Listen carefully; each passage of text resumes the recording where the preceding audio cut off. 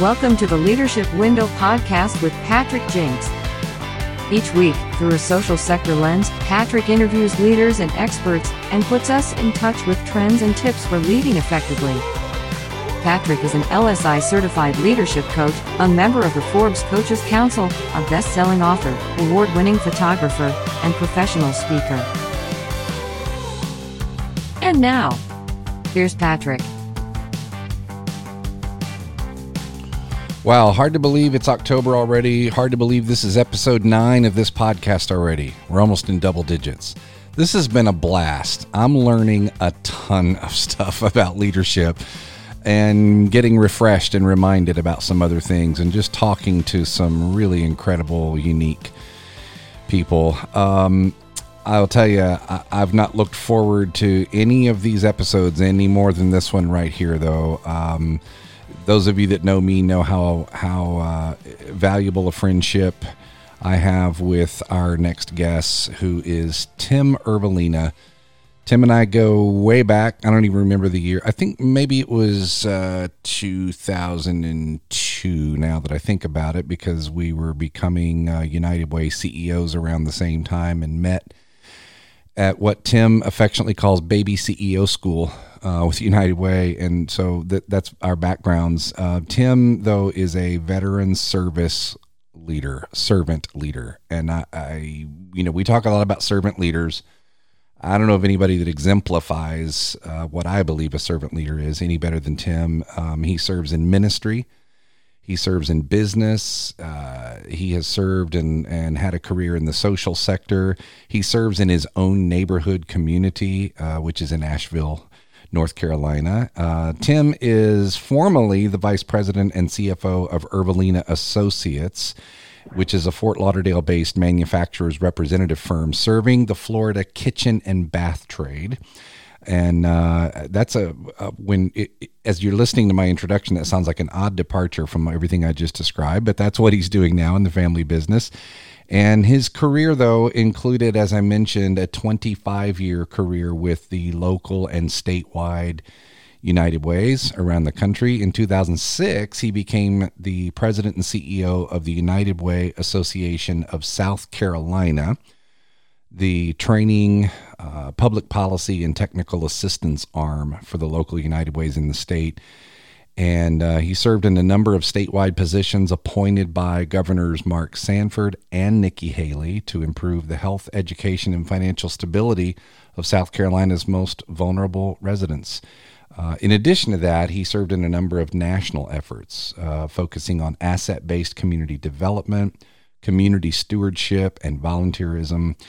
And in 2016, he retired from all that, his service with United Way, and now he and his wife, Kendra, make their home in Asheville, North Carolina. And more importantly than any of that stuff, Tim is my closest best friend, brother from another mother, mentor. I still call him boss. And he's also a former member of the advisory board for the Jinx Perspective, and now is really starting to work his way in a little bit more to the work as a coaching associate with me. And I couldn't be more thrilled about it and excited about additional opportunities. Tim, I'm really excited about this episode, and I appreciate all that I just said, but I also appreciate that we're finally doing this. Welcome. Oh, Patrick. Me too. Thank you. I am delighted to be here. I've been looking forward to having this discussion for a long time. And it's a discussion you and I have kind of had, but we haven't had it formally like this. And I really like sometimes having a little structure around our discussions, because they tend to get me to bed earlier that way, because otherwise we're up all night talking. We're up all night at the fire pit. Yeah. That's right. And oftentimes Thanks for inviting me. Well, it's a no-brainer, and we would have done it sooner.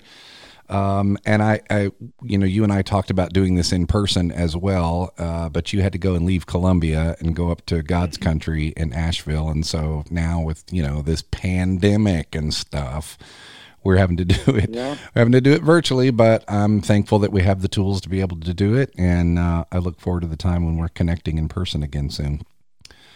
Me too. Oftentimes when we've had this conversation, we've had it through a political lens, and which I have greatly valued throughout my life and my friendship with you, because what's been interesting to me is, you and I differ somewhat in political ideology, although you're so much more well read than I am. But just, our backgrounds, our ideologies and things differ. And I think that through our conversations, which have always just been of tremendous respect, I think we found that we actually probably have more ideology in common than we have different. It's funny how as much as the specific differences and ideas about things are, we also still sort of want the same thing and see a lot the same way. And of course, this isn't a political show at all. I don't want it to go there, but I just think that's one of the things I have valued so much about our discussions, is the ability to have those respectful differences, and in the midst of it all, find out what we actually have in common, which are probably the more important things anyway. Absolutely. The motto of our country is e pluribus unum, out of many one. And from the beginning, America as an idea was founded on the notion that people of differing backgrounds, religions, philosophies, ideas could come together for the common good. And we tend to forget that every good thing, every great thing that has happened in our country's history has been because people who are on opposite sides of a political divide came together and said, let's do this. There's this thing we can work on. Let's do it. So I very much love my country. I very much love the ideas on which she was founded. And I believe that if we set our minds to it, we're going to find enough in common that we can create a more perfect union. We'll never have a perfect union, but it could be a little closer to being perfect. And that's our job, to carry on in this generation and pass those ideals on to the next one. As you're talking, here's what I'm thinking about, because in all of these conversations I'm having on this show, I'm making sure that we're viewing everything through the lens of leadership. So as you're talking, I'm thinking, yeah, that's right. The principles, the codified principles on which our country is founded are good. And when we abide by them, it takes us to good places. It's when we don't abide by them, it's when we don't actually follow the ideology that we celebrate, where things go off track. And I think we can agree on that. I think we can also agree that that's how values statements inside organizations are. You can have the prettiest, most wonderful value statement with all the things bulleted that you should be, but it's up to you as to whether or not you live those values, and people are going to see whether or not you live them. Does that make sense? That makes perfect sense. And when you don't, you will, instead of having unity, you'll have chaos. And that will be on a personal level, a family level, an organizational level, a national or world level. Yep. It's when people live up to their ideals, which we all know what is right and what is wrong, how to make things better than they are. And when we do that, they get better. Martin Luther King is famous for having said that the moral arc of the universe is long, but it bends towards justice. Yes, but it can go up and down or back and forward. And so we can't just take it for granted that we can slap up a mission statement on a wall or vote on a constitution and it will automatically lead to just and righteous behavior. Mm-hmm. But when we own it, and when we are willing to sometimes give up those things which may be closer to opinion than it is ideal, and keep looking at the ideal, that's how we move it. And that, to me, that's what leadership's about, whether it's at the political level or an organizational level. Leadership is about understanding the difference between the good and the perfect. And the perfect can be the enemy of the good. We are about, at least in the social service sector, advancing the common good and not advancing the common perfection. because we'll never get there. That's just a recipe to fail. No, but doesn't that slow the sector down? I mean, one of the things you and I have talked about a lot is we've lamented the excruciatingly slow speed with which the sector moves to make social change. I mean, not that social change should happen fast, but even the initiatives, the specific strategies that we would like to employ, they take so long because nonprofits have bureaucracies and boards and communities, and the perfect is, well, we have to get every board member and every donor and every committee member on board with this, and then it has to be, all the ducks have to line up. And we don't operate a lot like the corporate sector does, where we just, we take some risks and we test things and we experiment things. And I'm not trying to, take a big stretch to make a link to what you just said, but when you said that perfect is the enemy of good, I think I've seen that in the sector. Haven't you? I totally have seen it. When you know what you need to do, but rather than do that, you get yourself bogged down in long planning discussions, long strategy discussions that are not really strategic at all. They're merely an excuse for getting on with the work. So, and I can say that as someone who makes at least part of his living as a consultant to organizations who can find themselves bogged down in their own strategic planning processes rather than leading out of the morass that has created the need to have a strategic planning process. So you can set, when as a leader, you can set the direction, and that is your job. Your job literally is to get the sextant out for your organization. I may be aging myself here as I talk about sextants. The GPS out and set the direction and then get it to that direction. That's what we have to do. And that, yes, does that require rallying the troops? Does that require getting the right people on board? Sure. Yeah, but we fall in love with the processes.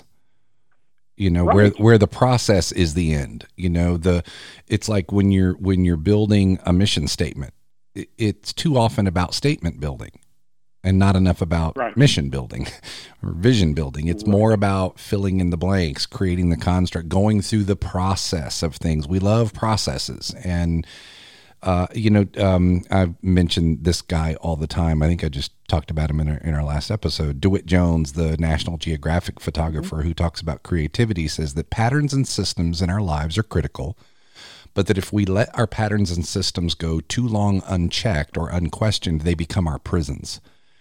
And so in leadership, the same thing. We as leaders, we can rely on a system, and that's good. That's our framework. But if we rely too heavily on it without questioning its current relevance and its future viability, it literally can squelch us right then and there. The process itself, the system itself, can be our downfall.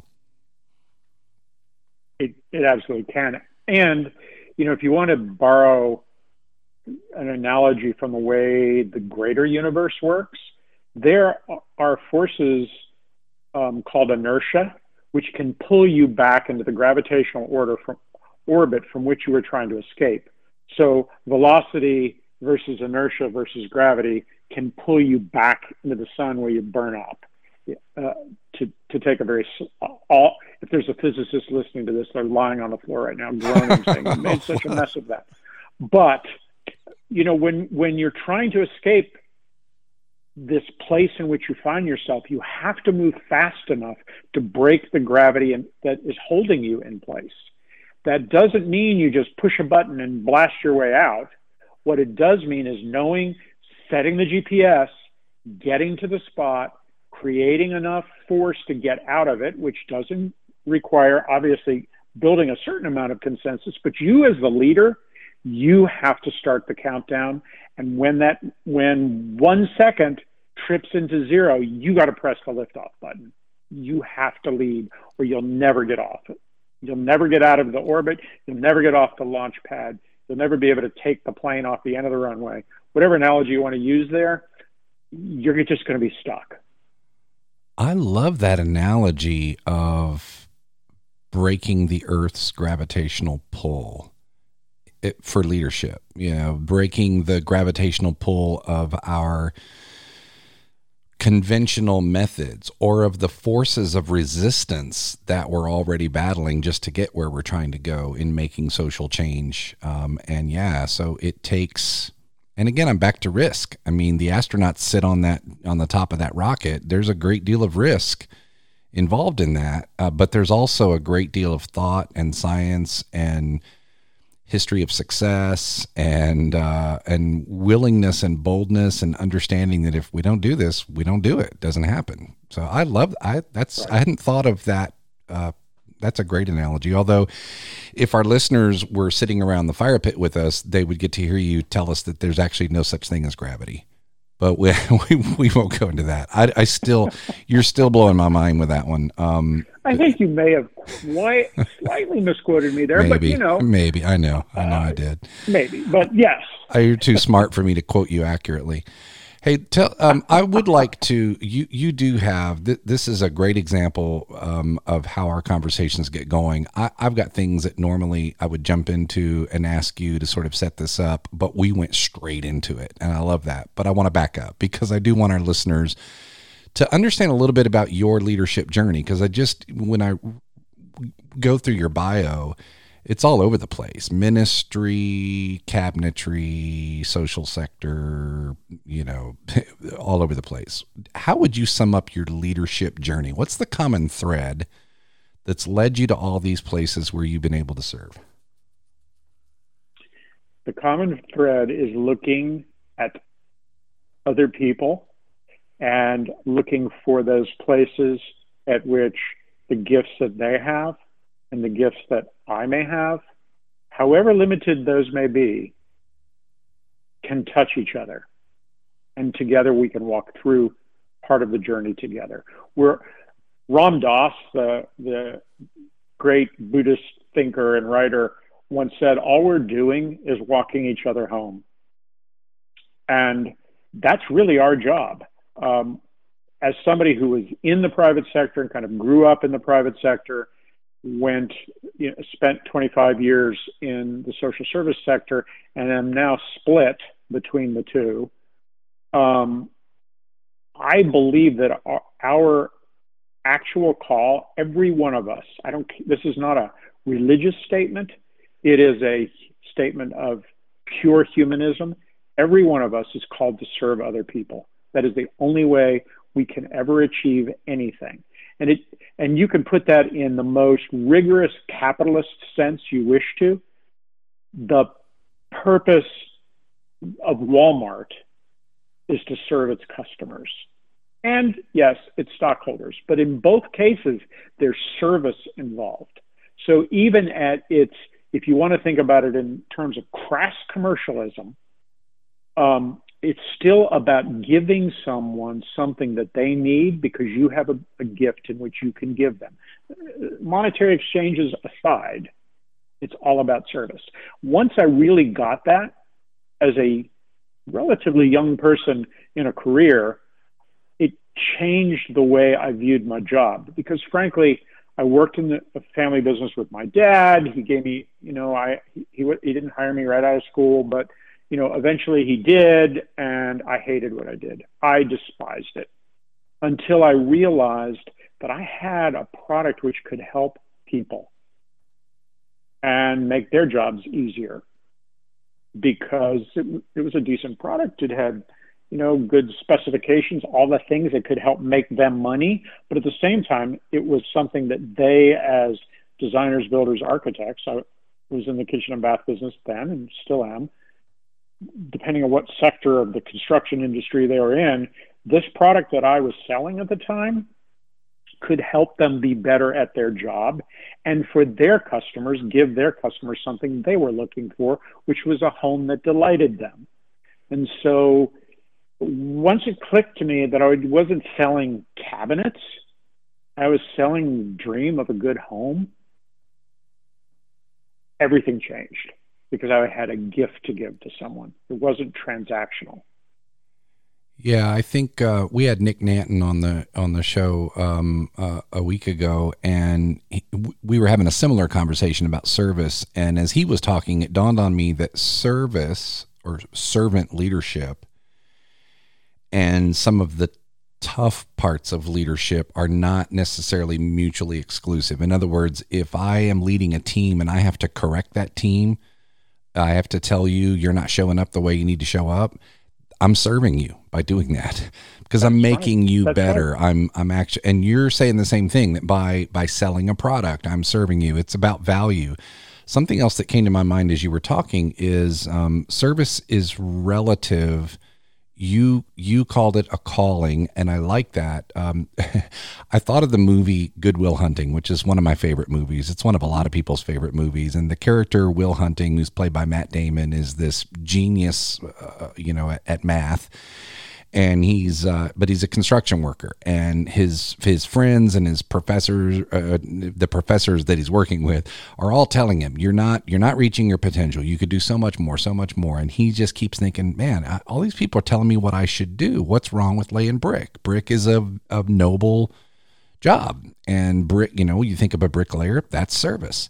But the problem was not that he was serving by laying brick, but that he was not serving to his calling or his potential, that he could be doing more. And that's what his friends saw in him, is that, yeah, sure, you're serving, but you can serve at a level we can't serve at, and you're not answering the bell.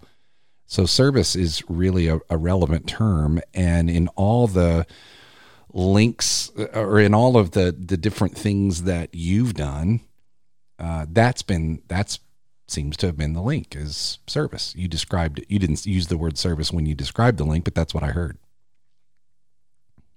I totally agree that everything that we do well needs to be done in a spirit of service. And the problem, of course, is that we have this notion that service is the same as servitude. Right. Serving others is the same as slavery. And that they are not the same. I mean, well service said. Is the English word for it, but we talked a little bit earlier about ministry. In ministry, you have the concept of giving to other people from yourself, and that is service to others, and that goes beyond religious types of ministry. It can be secular ministry as well. And in some countries, we call someone who's in charge of the army a minister of defense. We have a different word for it in the U.S. We call them secretaries. And you think, well, why would we call someone the secretary of defense? Well, because they are charged with keeping the closest held secrets of the organization together, the writing down of those things, and then the carrying them out. So it's we still have that same service notion in our different titles, but I really do like the idea of calling those in charge of your country your servants, your public servants, your public ministers for your good. It doesn't feel like that a lot. We won't go there right now. Sometimes it does, but it doesn't feel like that a lot. Politics, for sure. Just politics in general, it just doesn't feel much. Yes. It doesn't feel much like service, but it should be. Yeah. And I know that they're out there. But it should be. Yeah, that's right. Right. The root word of politics is polis. It's the people. You are literally supposed to be serving the people if you are a politician. Unfortunately, many, I won't say most or all, but many are not in it to serve people, but in it to serve themselves. And that's too bad. Yeah. Well, one of the things you and I share most in common is our time in the nonprofit sector, and very specifically in the United Way Network, which gave us a point of view of a lot of the sector because of our connections and our work, our diverse interactions with organizations in the sector. And I think you would agree that many, if not most, of the leaders in the social sector strive for servant leadership. Most of them are in the sector because they do want to make a difference for people. That's sort of the whole point. What, from your point of view, looking back on your years in the sector and even looking at it now with different eyes, what do you find to be the sector's biggest leadership challenges? First, thinking that it's all about you. Some of it is about you. If you're a good leader, some of it's about you. Mm-hmm. But once you begin believing that you're indispensable to your organization, you begin the long path to inertia and being pulled back into the gravitational pull of the sun and be burned up. Because your organization, even if you are the founder of your organization, the need for your organization existed before you, and probably it will exist after you, unless you are someone who starts an organization specifically to accomplish a time-limited goal, and you accomplish that and then you go out of business. Probably that need will continue. And so, yes, you as a leader have an indispensable role to play, but that role is not dependent upon Tim Ervolina or Patrick Jenks. That role is based upon a leader who can step into the role of leadership. And when the time comes, execute the call to leadership. I think you can and take so that. I think that. Go ahead. My biggest concern for the sector is that it's too much driven by individual personalities rather than mission and a sense of accomplishment of mission. So that you have a series of expansions and contractions in organizations where they succeed extremely well under some leaders, extremely poorly under others. And that, yes, does that have to do with the individual leader's grasp of what it means to be a leader?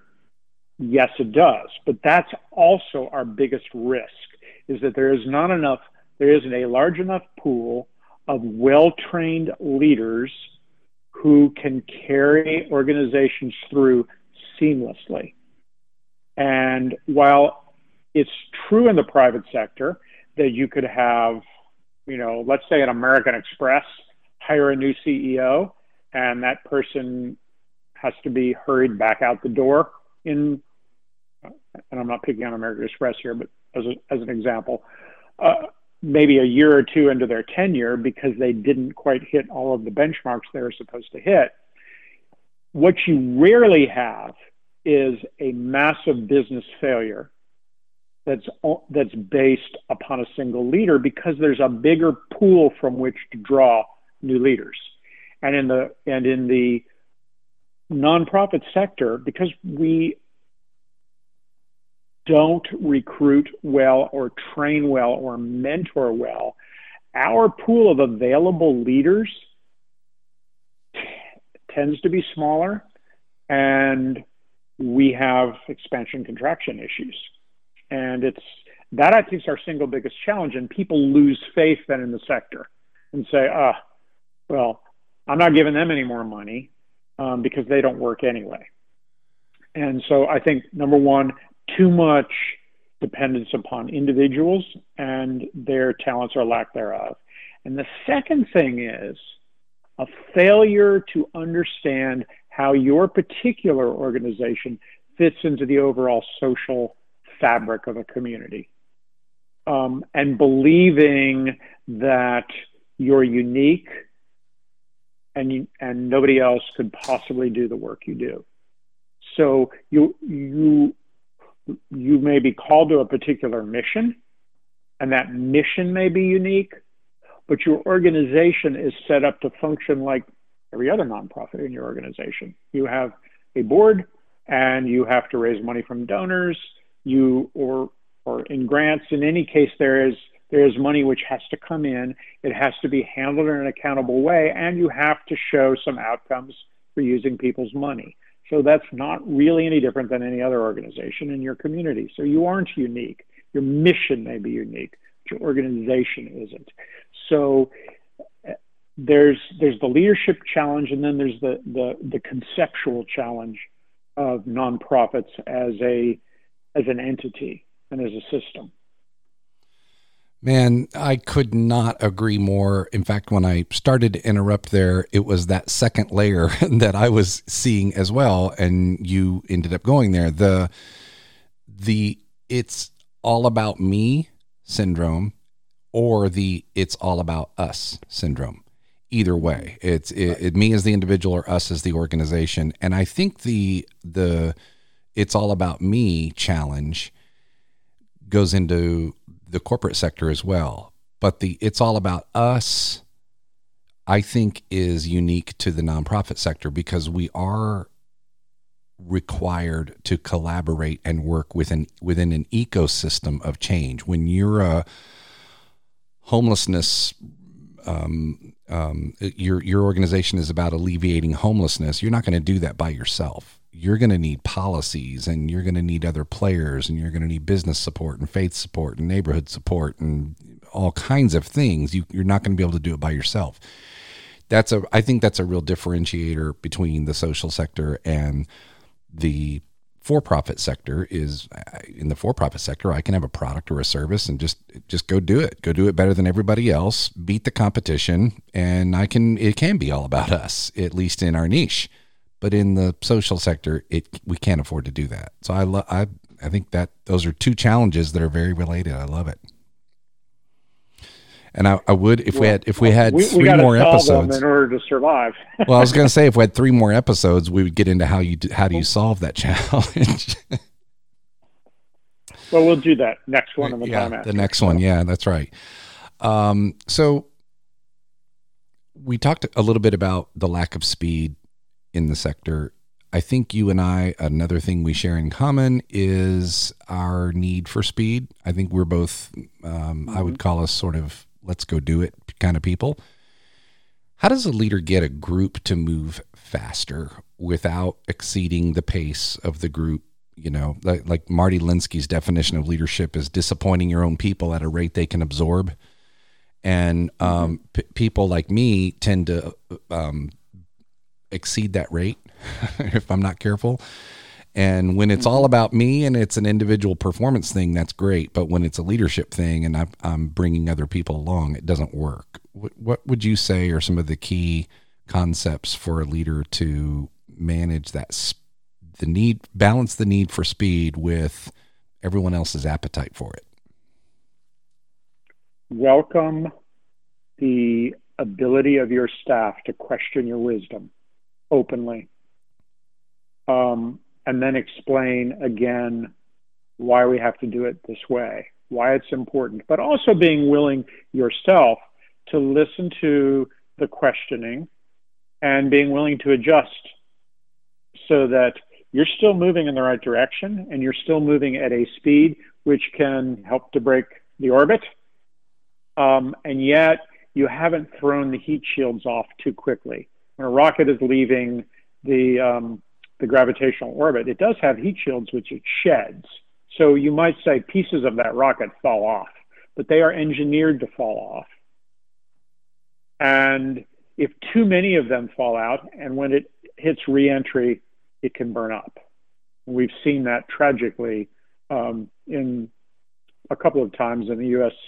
And other countries' space missions, is heat shields fell off to such a degree that the vehicle burned up on reentry. You don't want that. So hearing those criticisms of your wisdom as a leader and being able to adjust slightly, sometimes the least likely person in the room can identify the most important question. And you as a leader have to be astute enough to hear that. That's related to something I remember. I was coaching some of the people in an organization that you were leading, and I remember one of them said to me, that one of these days, Tim's going to ask us to do something and we're not going to be able to come through. But we haven't reached that point yet because he keeps asking and we keep pulling it off. So, that just sort of never happened. How do you manage that? How do you know, can I go one more level with these people? Can I get one more, and you weren't the kind to say, here's every detail about how to make it happen. You were the kind that said, we need to make this happen and the talent's here to do it. So go do it. And yet didn't get to that point of, well, we've gotten to the point where we can't do it anymore. How do you know when that is? I'm not sure ahead of time. And I think you just push till you reach that place where you know when to back off. Pushing the throttle down doesn't mean you'll always have to keep it down. You can let up slightly and then push it back down again. The danger is not pushing it far enough, fast enough, again, to achieve escape velocity. So will there be people who fail? Yes. Will there be people who fail spectacularly? Yes. And indeed, you as a leader may be one of them. But being able to take the risk without worrying about, will this take us off mission? Because the risk of being taken off mission is going the wrong way. You've set the course. You know where you have to go. And failure can be strategic, to borrow a phrase, if you allow it to be. So I'm not sure that ahead of time I would know whether my chief financial officer is capable of being pushed to this particular place as quickly as I want him or her to be pushed to this particular place. But I've got to risk it as the leader of asking them to go there. And then knowing, okay, we're not ready. The tools aren't quite there yet. I thought they were, but they aren't quite there yet. What do we have to do to get this particular department or person or business unit to the place that we need to go so that the rest of this thing can achieve escape velocity together with them? You don't want to leave anyone behind. You can't risk that, because then the organization can fall apart. That could be the lack of achievement of a mission. That's really important, though. So yeah, it is because what you just said is you push, and if you feel like you're at a place where you have to back off, you don't just drop the innovation. You pause and say, okay, I get it. We're not ready. What would it take to get ready? You're still leading forward. You're just slowing it down. You're not going, oh, you're not ready. Okay, I guess we can't do that. Right. Because if the mission's right, if the goal is right, if you really set the GPS for the right place, then that's the place you need to go. Yeah. Yeah. Figure out what's right and then figure out how to do it. And we get that in reverse sometimes. We do the things we already know how to do. And that's how we build strategy. That's why so many strategic plans are just regurgitations of an organization's current functions, because we're not willing to go further. And again, question those out of date conventions that we have. But you also, you possess what I think a lot of, great leaders possess, which is, I don't know what to call it, an intuition, a spidey sense, a perception. A leader has to be perceptive enough about and discerning enough about your team that sometimes you see competence and ability that the individual doesn't even see in themselves. So oftentimes what a leader can do is push someone or pull someone beyond a level they think they can go. And that is the art of leadership as well, is knowing, no, you can get to a higher place. You just don't believe it yet. But leadership is, I'm going to support you and help take you there, but you've got what it takes to get there. Absolutely. You have to believe that this person that you have hired to do a job is capable of more than that job. Because if you are already hiring them at their full capacity, then nowhere to go. You're risking failure. Yeah, that's right. You may be only hiring them at 20% capacity. That's fine. You're going to have a lot of mentoring to do and to get them there, but that's okay because you got 80% return. And when they hit full capacity, they may indeed make a choice to go to another organization. But then part of your job as a leader is to create leaders for other organizations and to be happy when someone has learned enough from you that they can take that and build it on their own sense and become a leader to lead another organization to success. I don't worry about people leaving to go to work for someone else because someone else saw them and hired them away from me. I actually think that's part of my job as an organizational leader. Well, there's the old cliche of, what if I train and develop my people to the point where they leave? And the answer is, what if you don't train them and they stay? So that's much more dangerous, much more problem. Yeah. And, I'm thinking about, we're doing some work at the Jinx Perspective about, around helping senior leaders prepare for that top executive spot in a nonprofit organization. And it's difficult for nonprofits to do that because, as you mentioned, there aren't as many people. Organizations are often so small, they don't have the bench depth, let alone the capacity to fully invest in talent development and leadership training and true succession planning. So we're, developing some products to help organizations through that. But it's critical because what you just said about hiring someone at their full potential already, that's a tough hiring decision because you can look at a couple of candidates. One of them has tons of experience, knows exactly how to do this, has done it, in their sleep, inside out, upside down, and backwards. And you have another candidate who might need some development, some training, some OJT, some research, but they've got the emotional intelligence, the drive, the character, the personality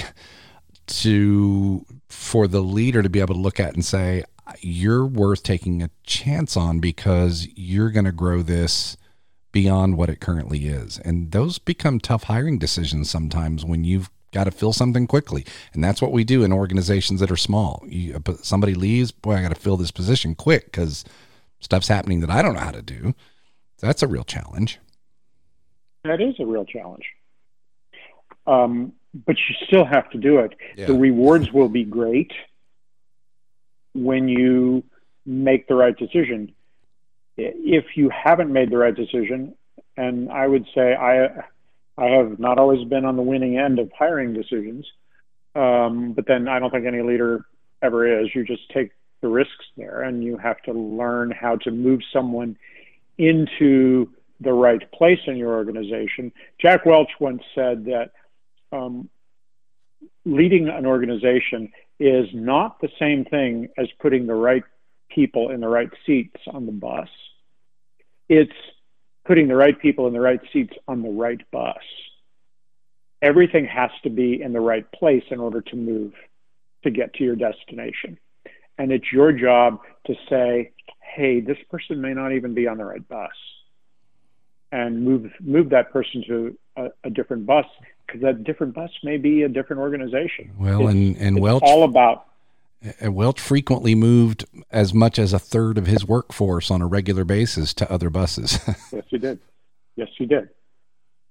And yet he was a great leader, and he moved GE into places that they had never even dreamed of being before he got there. Well, I love something you just said a minute ago. I want to say it again so that I remember it down the road, because I think it's something leaders should probably say more often. You said, yeah, it's a big challenge, but you still have to do it. I don't know that we say that often enough about the challenges in our lives or the challenges that our team faces. Well, this is too much. We can't do this. It's a big challenge. We got this and we got that barrier and this. And, sometimes the answer is, yep, but we still got to do it. So let's go do it. Well, if you'll think about kind of looking back at things from our national story, when we were in the midst of the Great Depression when America had almost given up on its idea of itself. And President Roosevelt made that amazing fireside speech in which he said, the only thing we have to fear is fear itself. Mm-hmm. It's the only thing to be afraid of. Because if we let fear of failure, fear of collapse, fear of whatever bad thing can happen, control us, we're not going to get to success. And look at the challenges that we faced then in that really awful time in our history. And yet we faced them right, and we created systems which still exist today, almost a century later, almost 90 years later from when they were enacted by Roosevelt. We still have things in place that have carried our nation and made it stronger. And did everything he tried work? Heck no. Some of it flamed out spectacularly early, but he tried it anyway because he knew the direction he needed to lead the country. And he had to constantly go back and say, look, I know this looks scary, but let's try it. Let's make it work. Yeah, as you're talking, I'm thinking about, I don't know if you would call this a theory. We talk a lot about, the younger generations doesn't have the work ethic that that our generation had. And I think probably every generation says that about the one that follows them. I'm finding that I don't think the next generation has a lower work ethic. I just think it's going to take more to challenge them. That inspiration of what, Roosevelt, Kennedy, there's another one, of painting a real picture of something that's worth working for and worth serving for. There was that inspiration, vision casting. And I don't know sometimes that leaders have effectively been able to cast the right vision for today's generation who want real purpose and challenge, and maybe they're just not challenged enough. It's like a lot of students in school who misbehave. It's not because they're bad. It's just they're bored and they're not challenged enough. And I don't know. I'm thinking out loud here as you talk about the challenge of those of us in my generation leading the next generation. We can't be afraid to challenge them and show them possibility because they probably have an appetite for more than we even realize is possible. We just don't see it. And so we lead in our own old ways, and that's just not inspiring oftentimes to the next generation. Well, it isn't, because who would inspire it? If we are giving non-inspirational advice to any team, why follow that? Yeah. Because if you don't believe you can win, you're not going out on the field. Or if you go out on the field, you're going out on the field to be trampled, all you're going to do is be holding your hands up against whatever incoming there may be. And that's not an effective strategy to succeed, whether it's on an athletic field or when you're trying to execute a mission in an organization. You have to believe that mission is achievable. And as a leader, it is your job to make the mission inspirational and to show people how they can achieve it themselves, and to inspire them to bring others along on the journey. Yeah, and why achieving it will mean something. So it's the ability to achieve it, and it's also the meaningfulness of the mission. Previous generations, our default level of trust of other leaders was such that that we would just do it because we were told to do it. The leader believed, and the leader said, if you do this, it'll lead to this. And we just did it. Today, it's like, well, you got to give me more than that you want me to do it, and this is what it will lead to. You have to connect it to my internal motivation somehow. Well, it's probably always been true that people were motivated, and great leaders were able to see that which was within someone, and they spoke to that thing. and inspired them. I'm not sure that people will necessarily buy something that is your vision. Right. I mean, you maybe end up playing your pipe, but there's no one behind you following you as you're playing your pipe. No, that's right. So the Pied Piper played a melody that everybody liked. That's why they followed him. Yeah, you have to connect. You have to connect people's existing internal motivations with the purpose in the work. Right.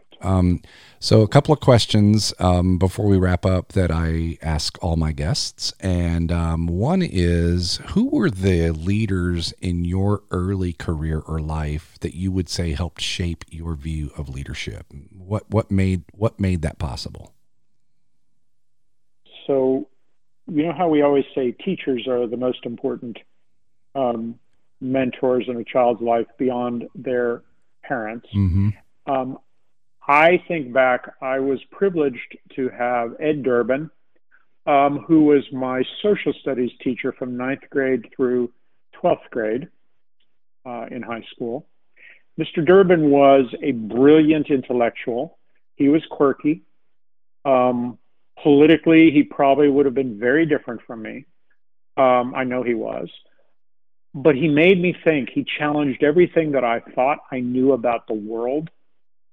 And he once said to me, great wisdom is found primarily in books and those who write them. So read as much as you can and learn as much about the people who wrote the books. So he just, I still think about him all these years later, and I'm so grateful for having been in a place where I could learn from a great leader. And you know, as I think back to across my life, I think about bosses that I had. One particular boss that I had who was in the United Way system actually helped me to understand the relationship between my job that I did and the bigger mission statement. And I stole a phrase from him often and used it in my career. United Way used to have a fall fundraising campaign that is now kind of ongoing as the world has changed and it's gotten more complicated. So it's kind of a year-round fundraising that is done in the United Way system. And in the spring, there was when the grants and allocations were announced. And he used to say to us, if fall don't happen, spring don't happen. And while that sounded a little simplistic, it really wasn't. If we didn't do our individual jobs, we could never achieve the mission. And both of those men, both of the people that I picked were male, but that isn't because I haven't known great women leaders. But I would just say that in my particular case, these two guys inspired me. Wow. If fall don't happen, spring don't happen. That's great. That's great. It reminds me of Mark O'Connell, the leader at United Way in Atlanta for many years, a big system leader. He used to say, we've got to get our United Ways to where people don't envision the logo as this giant hand that raises up out of the ground every fall, takes everybody's money and disappears till next fall. That something happens between that time where we do something with that money that's good. And that's great. Yeah. If fall don't happen, spring don't happen. That's great. Last question, Tim. What is the Tim Ervolina number one piece of advice for leaders today? Be true. That's it. Just be consistent, be true. And that truthfulness has to do with everything in your life. When you are not true to yourself, to your mission, to your spouse, to your family, to whatever it is that is guiding you to the North Star or your own personal North Star, you won't be a complete leader. And none of us is perfect in that regard, and we all drift off course. But always look at where you're going and be true to where you're going. Wow. Powerful. And be true to yourself. And you've done that You've lived it. You still live it. You inspire me. I appreciate all the support you are to me and have been to me, and the example you've set in leadership. And thanks for coming on. And you know you'll be back. Thanks, probably man. Many times. Thank you. I intend to be. So tune in, everyone. Our next episode is Stacy Stewart. She is the head of the March of Dimes, the March of Dimes, the big one, the headquarters. And we're going to learn a lot about leadership from her. And in fact, Tim and I know Stacy well from our United Way days. And so Stacy's going to be amazing. And then later on in the week, we've got another South Carolina practitioner of nonprofit success and social impact, and we just keep it going. This is about leadership, though, and we talk a lot about the social sector, but leadership is leadership. So if you're listening to this and you're not in the nonprofit sector, pay attention, because these concepts are concepts across the board, whether you're in government, nonprofit, for-profit, your family, your neighborhood. So stay with us, folks. We got lots of great stuff still coming up. Lead on.